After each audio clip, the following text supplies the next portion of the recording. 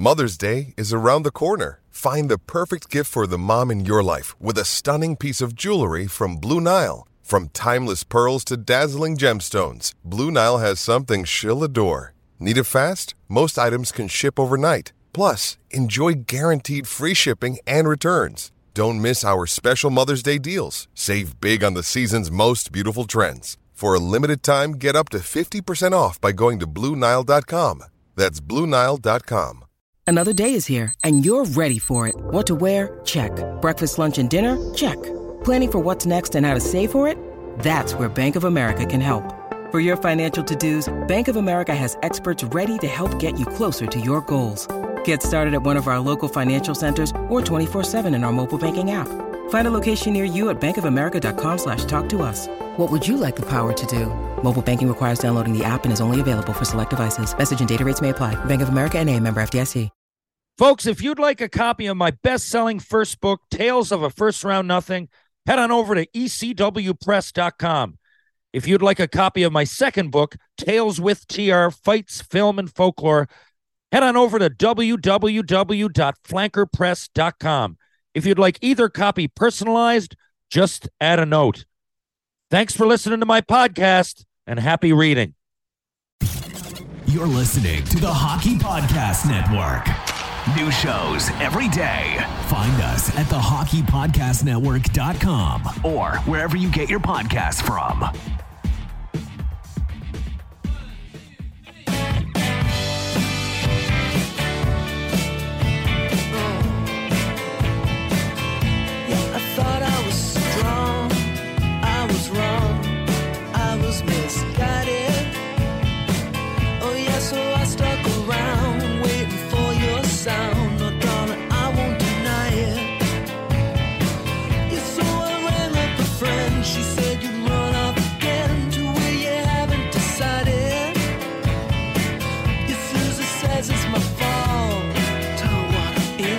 Hello,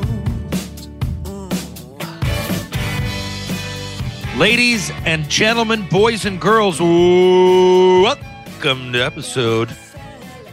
The hell are we? 146A. Tales with TR. So, I started on this format, going 2 a week, one solo, one with a guest, for the most part. I don't know. I guess it would be, over a year ago now, right? Episodes 70 or 80. It was around there, I believe. I don't go back and listen to the archived footage. I'm not one for nostalgia that way, just a couple of years of my podcast. But I do go back sometimes just to, let's say I had Mizey on. I didn't want to ask him the same questions in case anybody's listening intently and attentively to previous episodes. And there are, even though it's been a couple of years, there are people that listen quite closely. So I often go back and check for that reason, but I can't really remember when I started. And I know at the very first, when I used to have this, how it all came to be, even that's foggy. I believe it was it was during the pandemic. Anyway, Carter Potts. Now, the Hockey Podcast Network, run by Dylan Kaiser, is, they produce this for me. So I record it, do my thing, send it off. They add the music, the advertising. They take care of a lot. I wouldn't be able to do it if it wasn't for them. Well, Carter Potts, more specifically, out in Calgary, Carter, he does a lot one-on-one with me. If I need a sound bite added, or, when I do rapid fire randoms or applause or little things like that don't seem like a lot, but I need it and I can't do it. I'm not technologically gifted enough, nor do I have the time.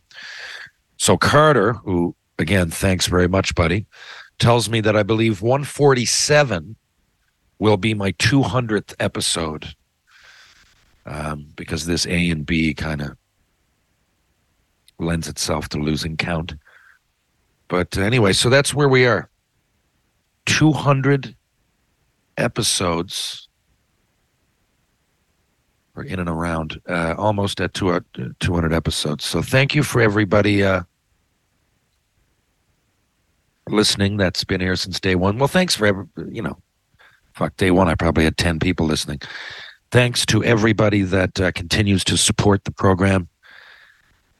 I've mentioned that before, but it really does mean a lot because I get to interview friends and talk about hockey and for part of my living.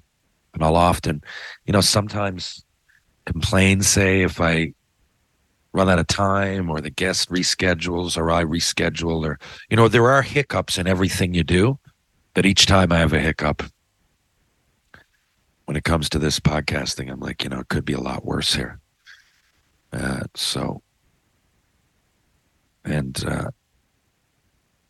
Speaking of listeners, yeah, that's one thing.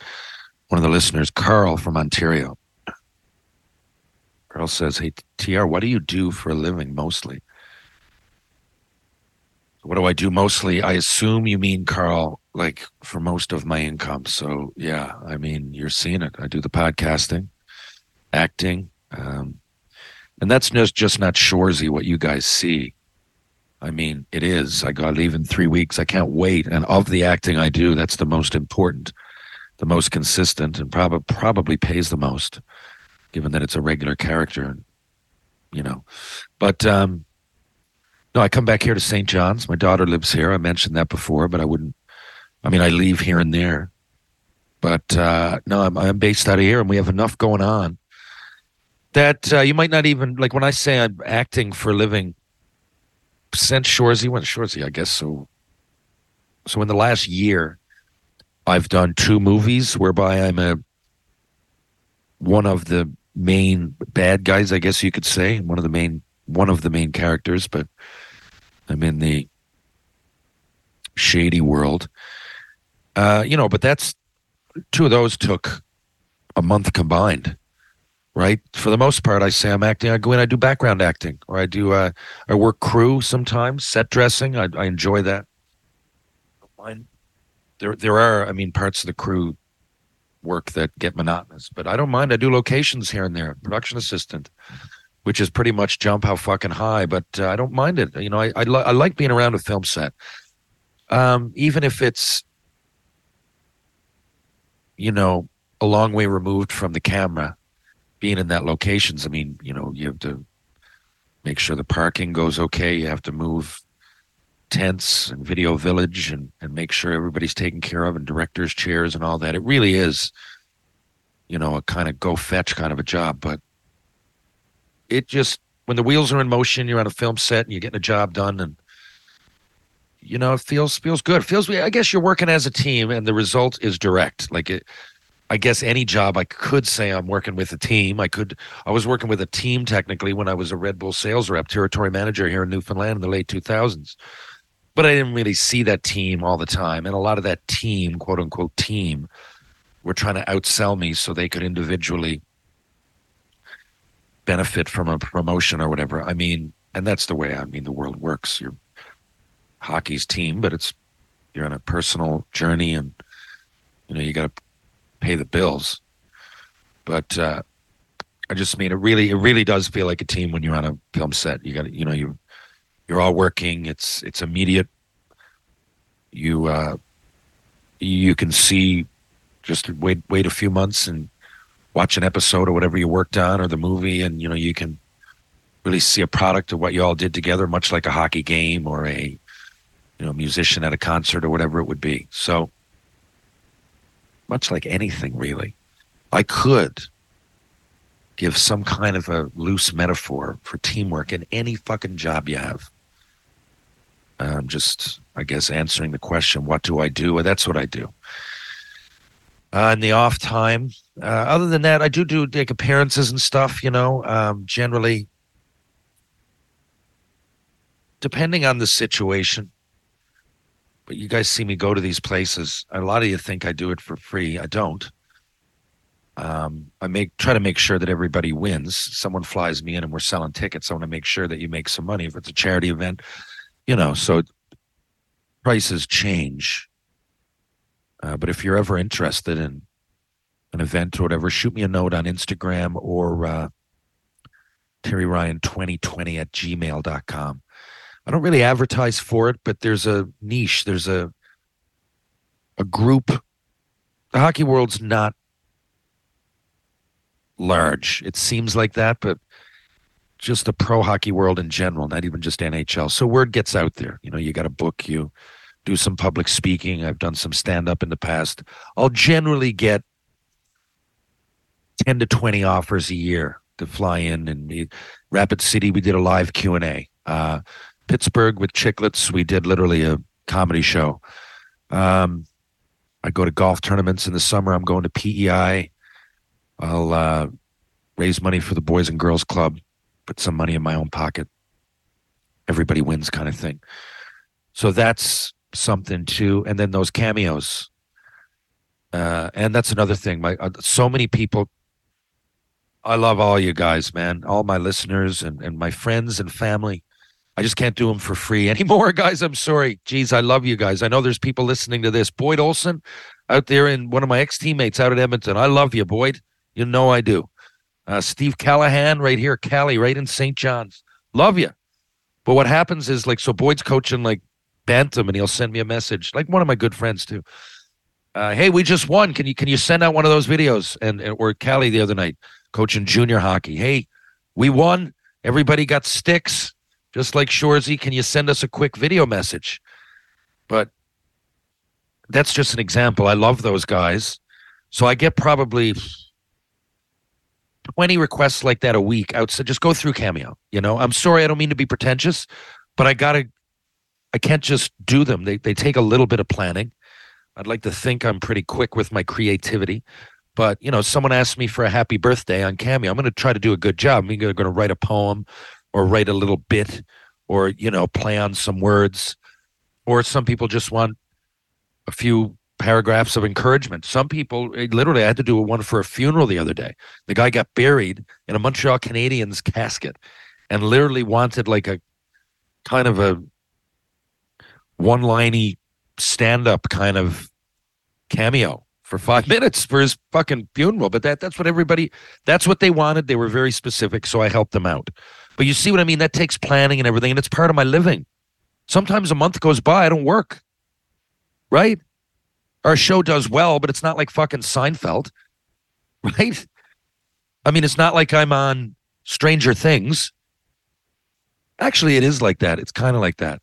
But nowadays, but meaning, yeah, it pays well, but we shoot for a month, right? I'll go up there August 2nd till May, I think 15th or 16th. It's just over a month. So think about it. Like I said, the pay's pretty good. I'm in no position to, I do have an agent. It's good money for what I'm doing, for sure. But like I said, you got to be ready to not work for a long time. The whole of what you see, Shoresy season 1, yeah, that was 26 days of work, right? It's nice, but you rely on the public speaking and everything, right? And the appearances and the golf tournaments and stuff. That's where it kind of pays off. I'd never be able to live just on the money I make doing Shoresy. It's good, but I need to live another 11 months out of the year. So I'm not sure that people quite understand how it works. But part of that point is, look, my friends, family, I love you guys. And if I see you out, hey, how you doing? I'll sign something for you, whatever. But these video requests just go through Cameo. Like, it's part of my living anyway. And I got to do those first. As much as I love you, Callie, and I love you, Boyd, right? I only have so much time. Sometimes the cameos back up, right? Because someone will request something and you look down and you got 3 days, right? So if I got 3 days to do 6, right? I often run out of time. I don't have time to do them. I might think I do, and then I get called into the film set. Or then I do some hockey school stuff in the summer. That's another thing. Maybe someone will call for lessons. Maybe Penny Lane has to do something. I'm a single dad, right? Today she's got soccer at 4. So I got to get her from school at 2:20. Then she's got soccer at 4. Then she has basketball at 5:30. Then she has soccer again at 8. And the soccer is, right down the end of town. It's 25-minute drive. So I'm on the go. So these cameos, I mean, I write a lot of them on the fly. You see me do these right when I post them, I'm doing it in my car or like outside a soccer field. It's because I'm doing it on the fly. Like I really don't have time in a day a lot of the time.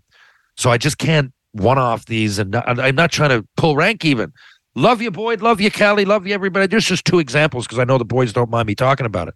But, I feel like a prick, but that's it. Someone's going to pay me $150 and I got 2 hours to do it and 3 more to do within that hour. I'm going to do those first, right? I have to, right? And then there's auditions, and auditions aren't easy because I'm not complaining. I fucking love my life, but it's a bunch of things. There's no one main little thing that I do. That's why I'm always on the go.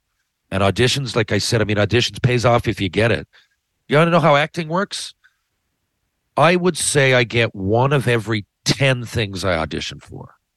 And that's probably a good percentage, 10%. I don't know. I've never asked any actor specifically. Some, like, I don't know, Alan Hawko's a buddy. Alan will probably, at this point, he auditions, but he'll be phoned. He's got an agency. People know who he is. He's a very well-established, very well-paid actor. So for that, maybe the percentage goes up a little bit because people are asking him to audition. Does that happen to me? Yeah, it happens here and there. Right? You might get one day as this. They need a gangster as part of this group. Hey, Terry, are you available? Can you keep that tooth out? Come in. Here's 2 lines. Nothing. I go in for the day. Perfect. Right? So that happens. But most of the things that I want, or I seek out, or my agent seeks out for me, he or she, I work with Megan and Dave at Ambition Talent. Well, they'll call me with a heads up, right? You got 3 days. Here's your character. Here's what you need to know about him. And here's the script, right? So it's not only memory. You got to put yourself, you want the role. You got to seriously, for lack of a better word, act, right? So sometimes there'll be 6 pages of dialogue. And I'm out trying to remember that. Like, and it's often for no payoff. If you don't get the gig, it's for no payoff. And it's work and work, work, work. So, again, not fucking complaining, but, to remember 6 hours of dialogue and get yourself into this role and really try to get yourself there, knowing that the odds are you're not going to get it. It's really stacked against you in every way. Right? So that's kind of what I'm saying and where I'm coming from on that, to answer your question, Carl, in a fucking long roundabout way. And to remind some of you guys that I really appreciate everything and the follows and the friendship and everything, Boyd and Callie and whoever. But, yeah, I'm not trying to be pretentious. I just don't have the time, And if you want it that bad, pay the fucking 100 bones or whatever it is. I don't know. It's a hockey team. If everybody threw in fucking $5, get off your wallet. Let's see. I got a friend in Australia. I haven't talked about hockey much yet. Sorry. I got a friend in Australia, Haley.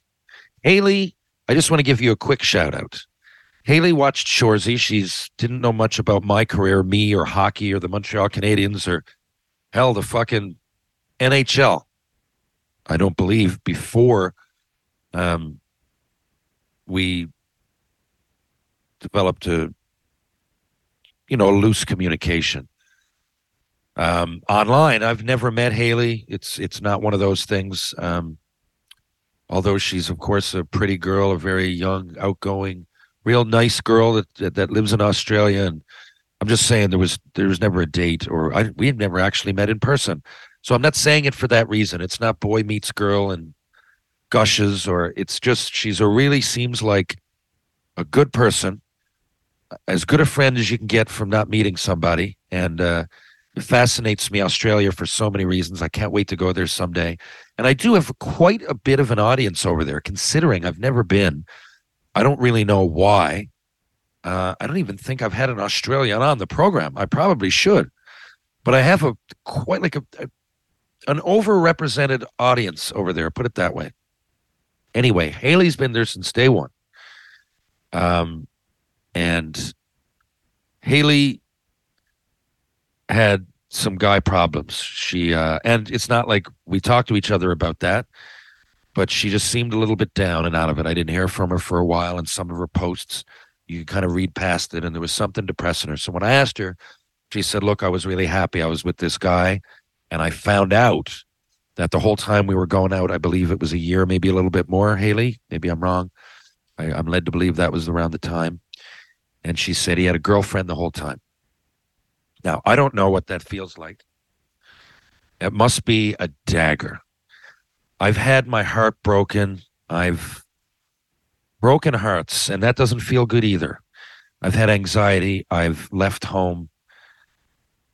Oh, God, the worst was 2017, wasn't when I went to Ontario. I didn't know if I could come back because I didn't have the money. I needed to work. I wasn't going to see Penny Lane, and that's a different kind of love, but it's heartache, and it's anxiety, and I hate it, and I know, Haley, I know that if I can't identify, I'd never gone out with somebody for that long and realized they had a double life. Have I cheated? Yes, I have. I'm not. We're all flawed in some way. I try to be the best person I can, to be honest. That's one of the hardest things. Not going to get specific, but I'm in my 40s, and I've had girlfriends, wives, whatever, and it's not easy to be faithful. At least it isn't for me. But having an ongoing affair is one thing, but a double life, I've never dealt with that. I don't know how I would. Like I said, I've had some major mental stress and heartache, and friendships gone sour and relationships gone sour. Sometimes my fault, sometimes their fault. But that must suck, Haley. So listen, I think you're awesome. I really appreciate new fans from all over the world. It's refreshing to have fans that just had no fucking idea who I was just a few years ago. It makes me feel young and relevant, and like as a performer, as a player, as a musician or an actor or whatever, you want to keep giving to a new audience. You want to keep expanding that boundary that, at least with me, I was always shackled when it came to being creative. Like when I played hockey, I didn't even tell anybody I wrote much or poetry. To come out here and there. I think my real good friends on each team knew. But, it was so freeing when I got to just open up and be creative. And now to do this, if you want to call this creativity, I just flipped on my fucking laptop, hit Zoom, smoked half a joint and had some coffee. I mean, you want to call this fucking creative, then go ahead. But I guess I just did. But it's not. Yeah, I guess it's creative in the sense it's on the fly. It's like ad-libbing or whatnot. But it's a nice reward anyway to have people tune in from all across the planet, and it fascinates me that people are listening in Australia. So I appreciate that a lot, Haley. And I know that you were talking about traveling. To me, that's the best. I could have the worst anxiety in the world if I travel somewhere. If I just get out of where I am when I'm going through the anxiety, it almost goes away. Like it's there, but it almost goes away completely. And that's me. Everybody's different. Some people talked to Brant Myers last week. Thank you, by the way, Brant. What a fucking interview. I think I'm patting myself on the back. What a chat. What an interviewee he is. Wasn't much of an interview. Point of view of questions asked. It was just a conversation with a friend. But anyway, Brant would probably deal with that with booze and drugs, right? I mean, he said he would. I'm not talking out of turn there. Some people maybe go on a hike. That works too. Hey, booze and drugs work too for me. I'm just saying it wouldn't be my first choice when I'm going through something like that. Traveling would. So, Haley, I know you got a couple of good friends that also listen. I forget their names, But it's hard to go through. I get so many fucking messages, as you know. And it's such a catch-22 because I love hearing from new people, but I just can't get to all the messages, man. And but anyway, Haley, recently you were with one friend in particular. I can't remember her name. And she follows my pod too. There can't be that many in your circle that do. So I'm saying this. Why don't you guys get together and go on a trip to North America? If you make your way here to Newfoundland, I promise I'll take you out. I'll be a good tour guide. And I think you deserve a trip. I think you deserve to relax your mind a little bit. And although what happened sucks, and I know it sucks, man, I get that, but I can't really identify. So forgive me for if I don't understand, but I think that you need a nice mental reset and wash that guy and situation out of your mind. And on the bright side, it's only 1 year. There's probably a lot of good things that happened. I can think of the worst relationship I had, some real bitches, some people that I never want to see again. But I'm telling you, I can remember things during that time that I'm glad I did them. I'm glad I experienced them. It wouldn't make me who I am today. And even though that girl was a bitch, well, I mean, in my account, well, there were good times, right? I don't know. Maybe it was the sex. Maybe it was the hike. Maybe we went to, or maybe you, or a sports game or something. But for me, the biggest fucking messes that I've ever been with, I can think of lots of things that we did that was fun. Anyway, so Haley, hang in there. I'm not just talking to Haley either. I'm talking to a lot of you fucks out there. I know what it's like. I don't know if anybody sails through life without having their heart broken some way or another. Or some kind of heartache. Doesn't necessarily always have to be with a significant romantic other. It could be anything. It could be job loss, man. You could have a job you fucking love. You're set. Just get out of university, you plug in your fucking time. You're a waiter or a waitress somewhere, just waiting, and then boom, you get the fucking job of a lifetime. You love it. You're rolling. You're out at happy hour. You're fucking behind a desk now. You're not fucking serving people. Boom, you lose it 3/4 of a year in. Enough to know what the life's like, but now you lose it and you got to go back to fucking being a waiter for a while with uncertainty, not knowing. All you know is that you're not doing what you want to, but you got to forge through. You got to. You have no other choice. You have to pay the bills. Except now you can't go on that trip to fucking Florida that you wanted to do. And you can't fucking go buy that brand new Jeep that you were going to get. You got to go backwards for a while. I get it. That kind of disappointment, heartache. I don't know if heartache is the word there, but there are similar fucking feelings involved. It's like, oh, fuck. Shit that keep you up all fucking night. You know what I mean? Shit that'll keep you up all week. Right? Like, it's one thing to find out your girl's fucking cheating on you, or your guy's cheating on you, Haley. I know. It's one thing. And then you find out that he had another fucking girlfriend all along or whatever. I mean, yeah, fuck. It's like you're down and your ribs are broken and you try to get up and someone snaps off your leg. You know, it's like, fuck. I've fucking been there. Hockey players have been there. Fucking actors have been there. Fucking football players have been there. Plumbers have been there. Lawyers. There's always someone got it worse. Right? It's always someone. Why does that matter? Anyway, I'm just saying.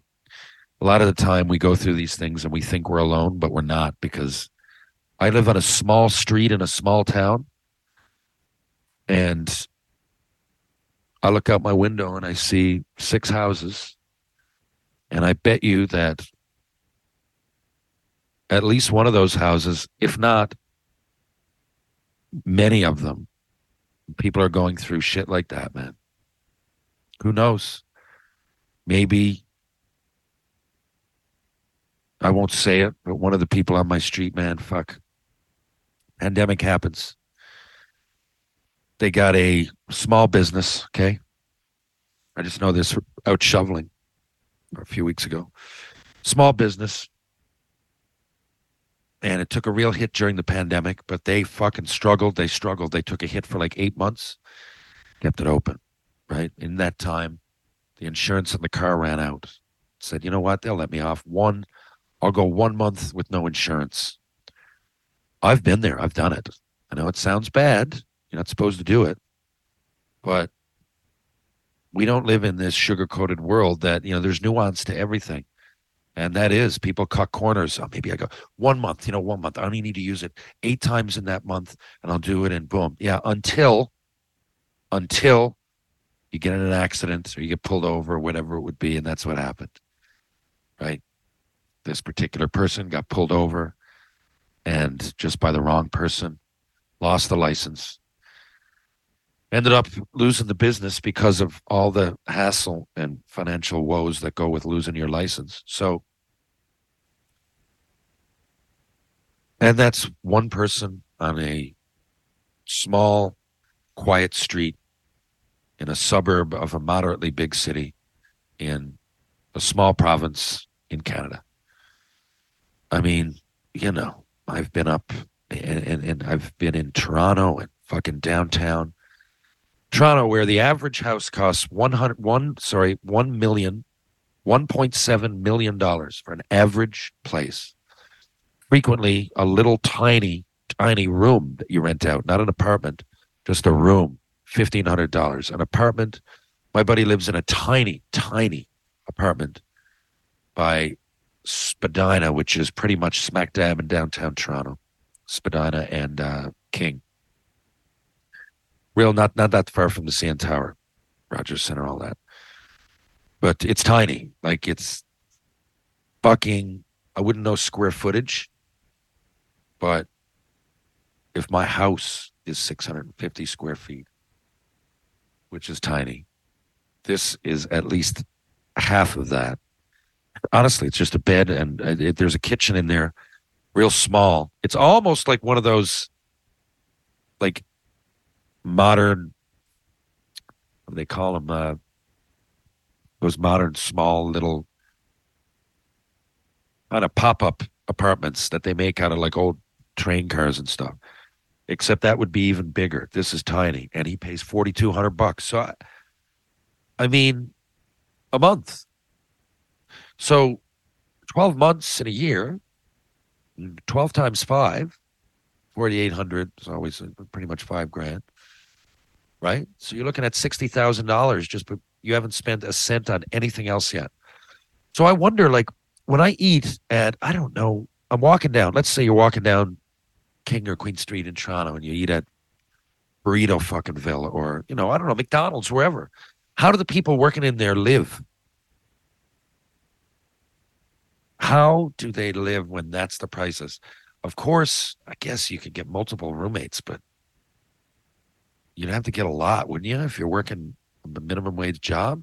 And King and Queen Street's all like little record shops and, mom and pop clothing stores. How the fuck do you live on that? In a place like that, with the average rent is,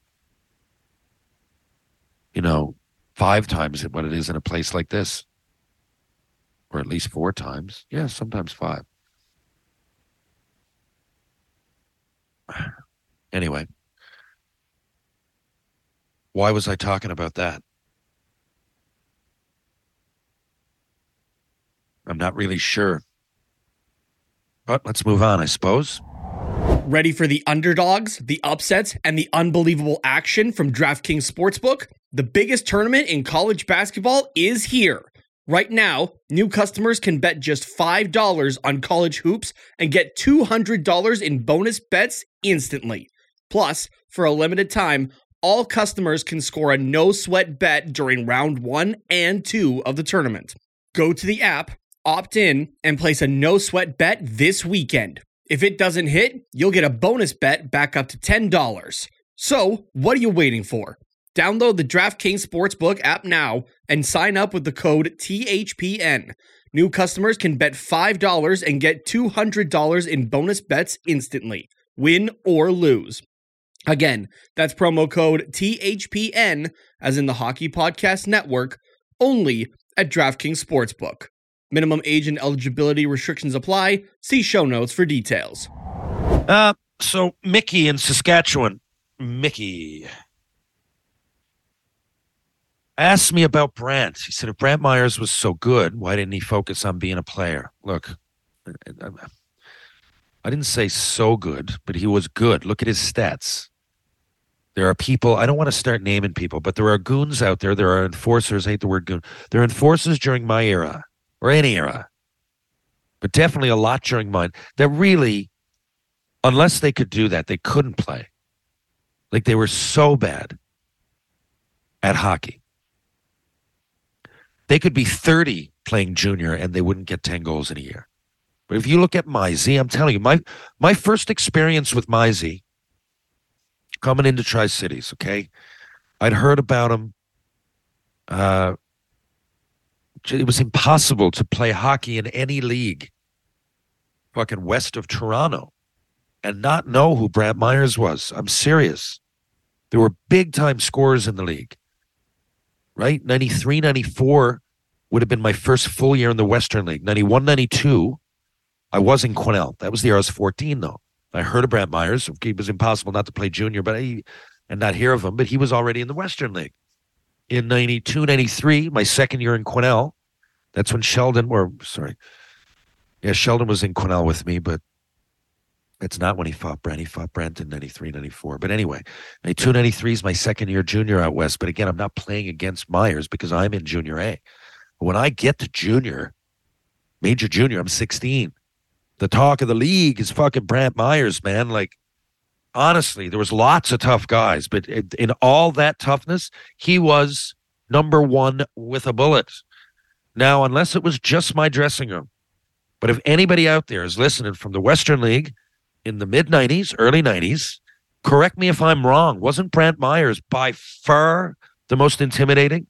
And I'm talking a league with like fucking Wade Belak and Rocky Thompson and Chris McAllister and, oh God, Rob Skurlak and Kevin Sawyer. Jesus Christ, Ryan Brown, Zdeno Chara, the year after Mizey left. Scott Parker. I can go. Every team had them. Every team. And all real tough guys that made the NHL as tough guys.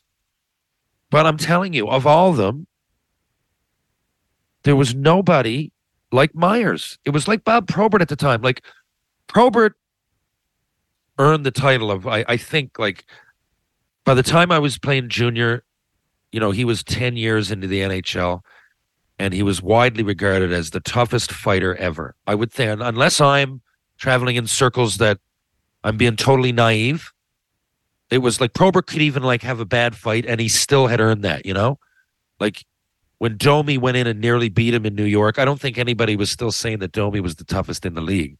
It was that, oh man, Domi had a good one with Probert of all people. And Probert was this almost like caricature of a man.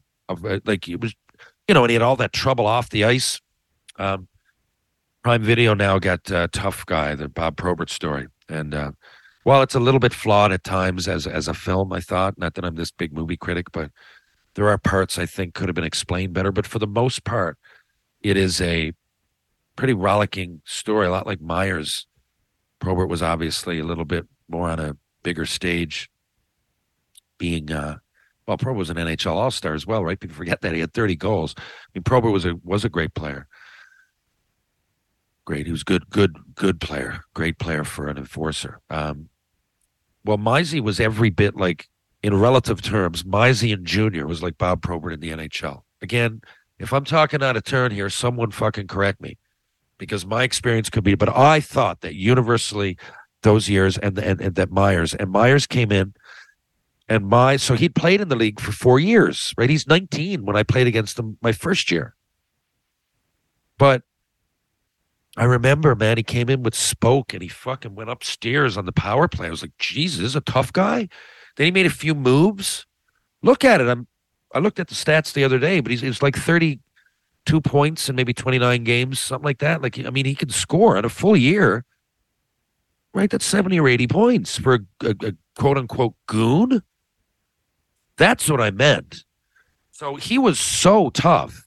I saw players that weren't as tough as Myers make a career out of playing in the NHL, and they weren't close to as good.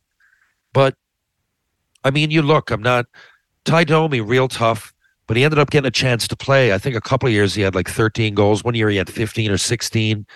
That's kind of, you're not really in the goon conversation anymore. You're a tough role player, and there's a big difference. Langer could have been that, but Langer was like laying around a few weeks ago. Langer was one of those guys. He often got one shift, go fight, right? And Mizey in the NHL was often that guy, one shift, two shifts. But I'm just telling you, I've seen enough third line guys that just that they can skate, they hit. Not like Mizey wouldn't listen on the ice. He was a fucking freak show off of it. An absolute party animal, Dr. Feelgood, that is lucky to be above ground now, no doubt. But it's not like he was a hard guy to coach, right? He was a good hockey player. He'll tell you growing up. He was an extremely superior fighter to most people. Most of his peers, but he was a decent player. So my point was that if Mizey had played, and I think he could have found a role as playing a little bit more than he did with his NHL minutes. I think he could have played 6 to 12 minutes a night and been effective. I do. Just that combination of power, speed. He won't tell you that he was a great skater, but he was fast for a guy that's that big and imposing, right? If Mizey was just to flip it in the corner and go get, and he's pretty good, so once he got it down low, tough to get it off him. And if he's playing with a guy who can bury, that's pretty dangerous. In pro, I never really saw that. Even we played against Mizey, I believe it was in Portland in the A. He was down in the A here and there. We didn't talk about it much, but he was. But it was just this, you'd hear about Brent Myers coming in, and you knew about all the off-ice stuff. So you were just like, Jesus, what's this going to be? And he'd go out there and, again, seemed like some kind of caricature. In pro, wasn't like junior. Junior, I knew he was tough and everything, but he was like those few games I played against him in Spokane. When he was 19, I was 16. He played a lot. Like, he was pretty good out there. He was one of their better players. In the A, he had his like goalie cut jersey on, Vaseline on his face, leather strap, you might as well wear a neon sign on your head. I'm a goon. But no, Mizey was a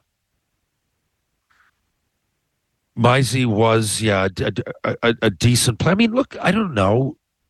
Look at guys out there now even. Like when I say Lucic and Reeves, a lot of people say they're goons, but no, man, they're not goons. They're playing a bit.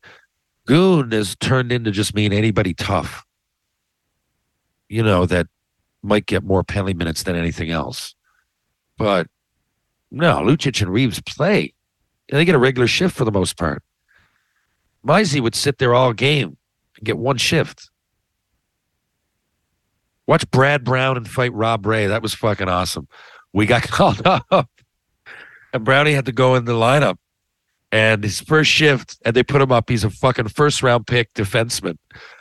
And his first shift was with like fucking 13 seconds left in Buffalo, and they set him out against fucking Rob Ray. Rob fucking gave it to him. Oh, I hate laughing, but I love laughing. But I don't mean to disrespect Brownie by laughing, but Jesus, I mean, that happens, right? You don't know what the fuck's going on. You might as well not even be on the team. You might as well have popcorn and be sitting in the fucking Section E, right? You're sitting there the whole game, and then, oh, by the way, you're up. 13 seconds left. Oh, and Rob Roy's out there looking like a cartoon fucking bull. And remember those Looney Tunes? The bull and the, what's it called? Matador? And, the bull had steam coming out of his ears, fucking horns all sharpened up, ready to fucking go crazy. 13 seconds left in Buffalo in a home game that they're winning, and you look up, and Rob Ray wants his fucking penalty minutes to go on his stats. And you get the tap. Oh, boy. God.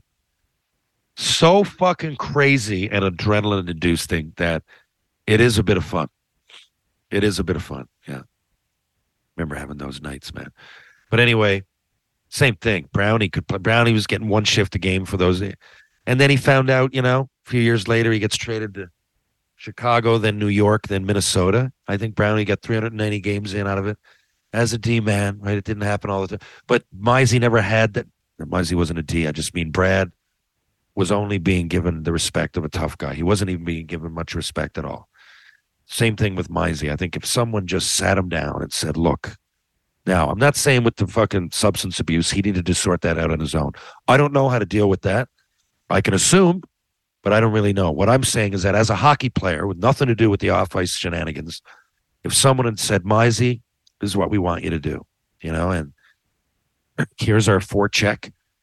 We want you to be a big hitter on the forecheck. Hey, if that causes someone to drop their gloves, so be it. Beat the fuck out of them. But we don't need you just to get the tap,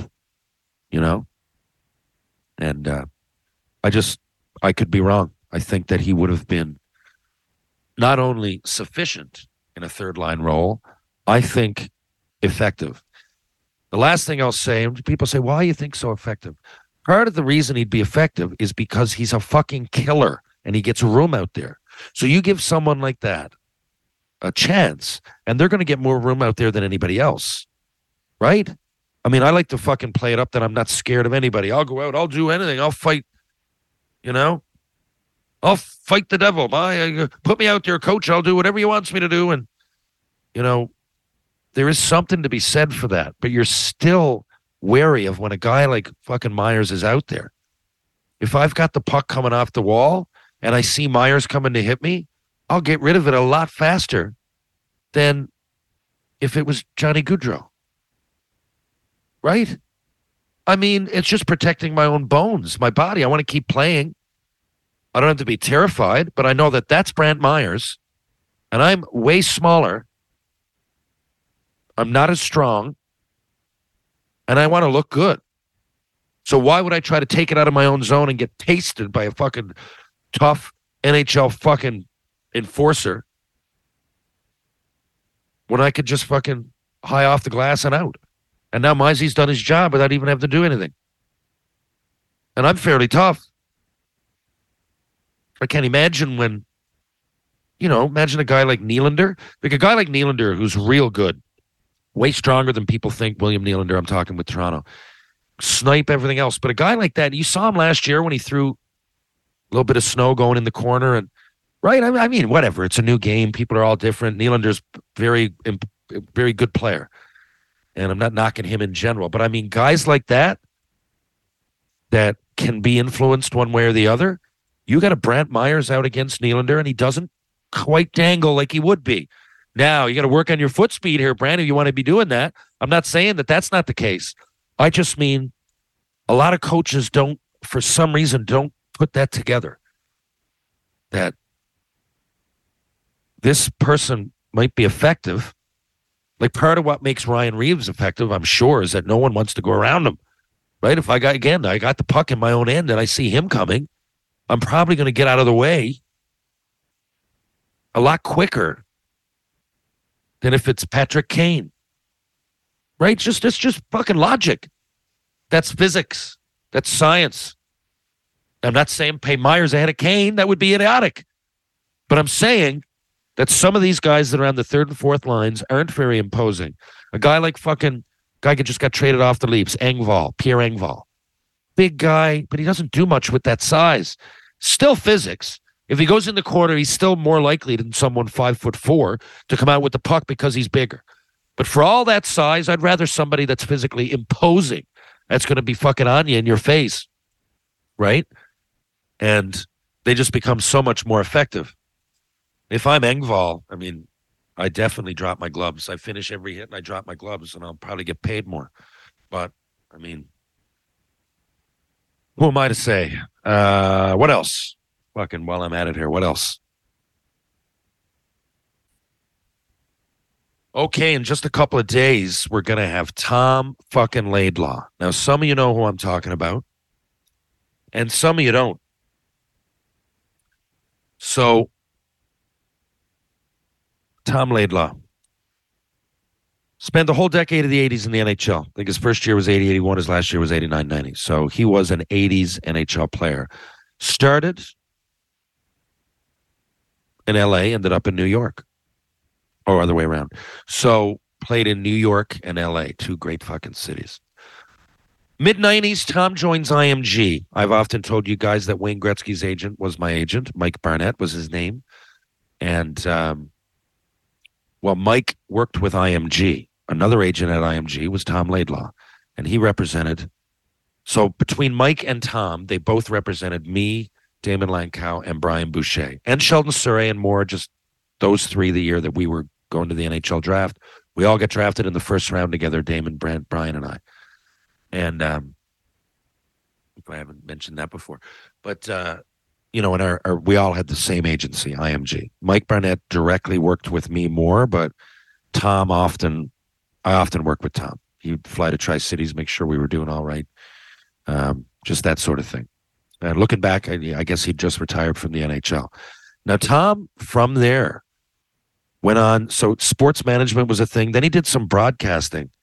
And then he went on Survivor. So in 2019, Tom, who's what? I bet you Tom's 63, so I guess he was 59 or 60. He went on, Survivor, man. And, or not Survivor, man. He went on Survivor. And, because Survivor, man, is a show too. He didn't win or anything, but just to get on the show, he was the first Canadian, not only the first professional hockey player, but the first Canadian-born person to be, which I find almost hard to believe, because it was like season 40 or 39. That started in early 2000s, and they do at least 2 a year. But anyway, that's it. So Tommy Laidlaw, man of Renaissance man, jack of all trades,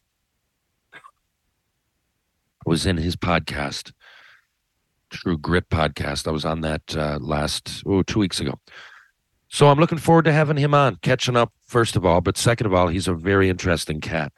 I guess the last three people I've had are Darren Langdon, Aaron Asham, and Brant Myers. So three guys that can really throw the mitts. Tom was not quite as tough. Now, he was tough, but those three guys are fucking killer tough.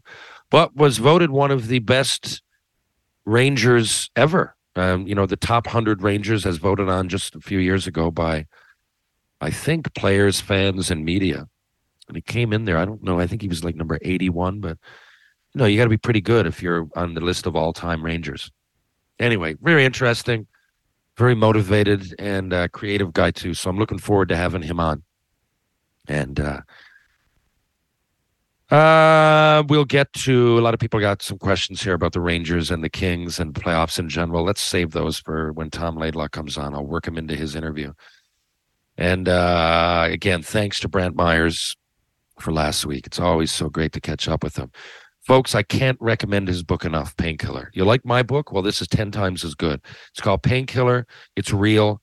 It's a story of a boy growing into a man, and hockey is the vehicle, but his journey presented some demons, some forks in the road, some obstacles, to say the least, and the motherfucker overcame him. And not only did it, he overcame him with flying colors, and now is a fantastic father, friend, person, and motivator and inspirational leader. So thanks again to Brant Myers. And I look forward to talking to Tom Laidlaw. Folks, if you're downtown St. John's this weekend, you are going to be in for a fucking treat. It's Paddy's Day weekend, and the bars will be full at fucking noon on Friday, and it'll pretty much be packed from Thursday till Tuesday, methinks. And so if I'm going down this weekend, where do you think I'm going to go for a beer? I'm going to go to Greensleeves, of course, first. I'm going to pop over to TJ's Pub, check that out. I'm definitely going to go to Rob Roy Confusion to see my buddy Kevin English. And while I'm at it, I'm going to pop down the road to Trinity Pub and check out the Manning Brothers. We'll definitely be down there along with Dave Maloney. I'll go down and have a beer with them.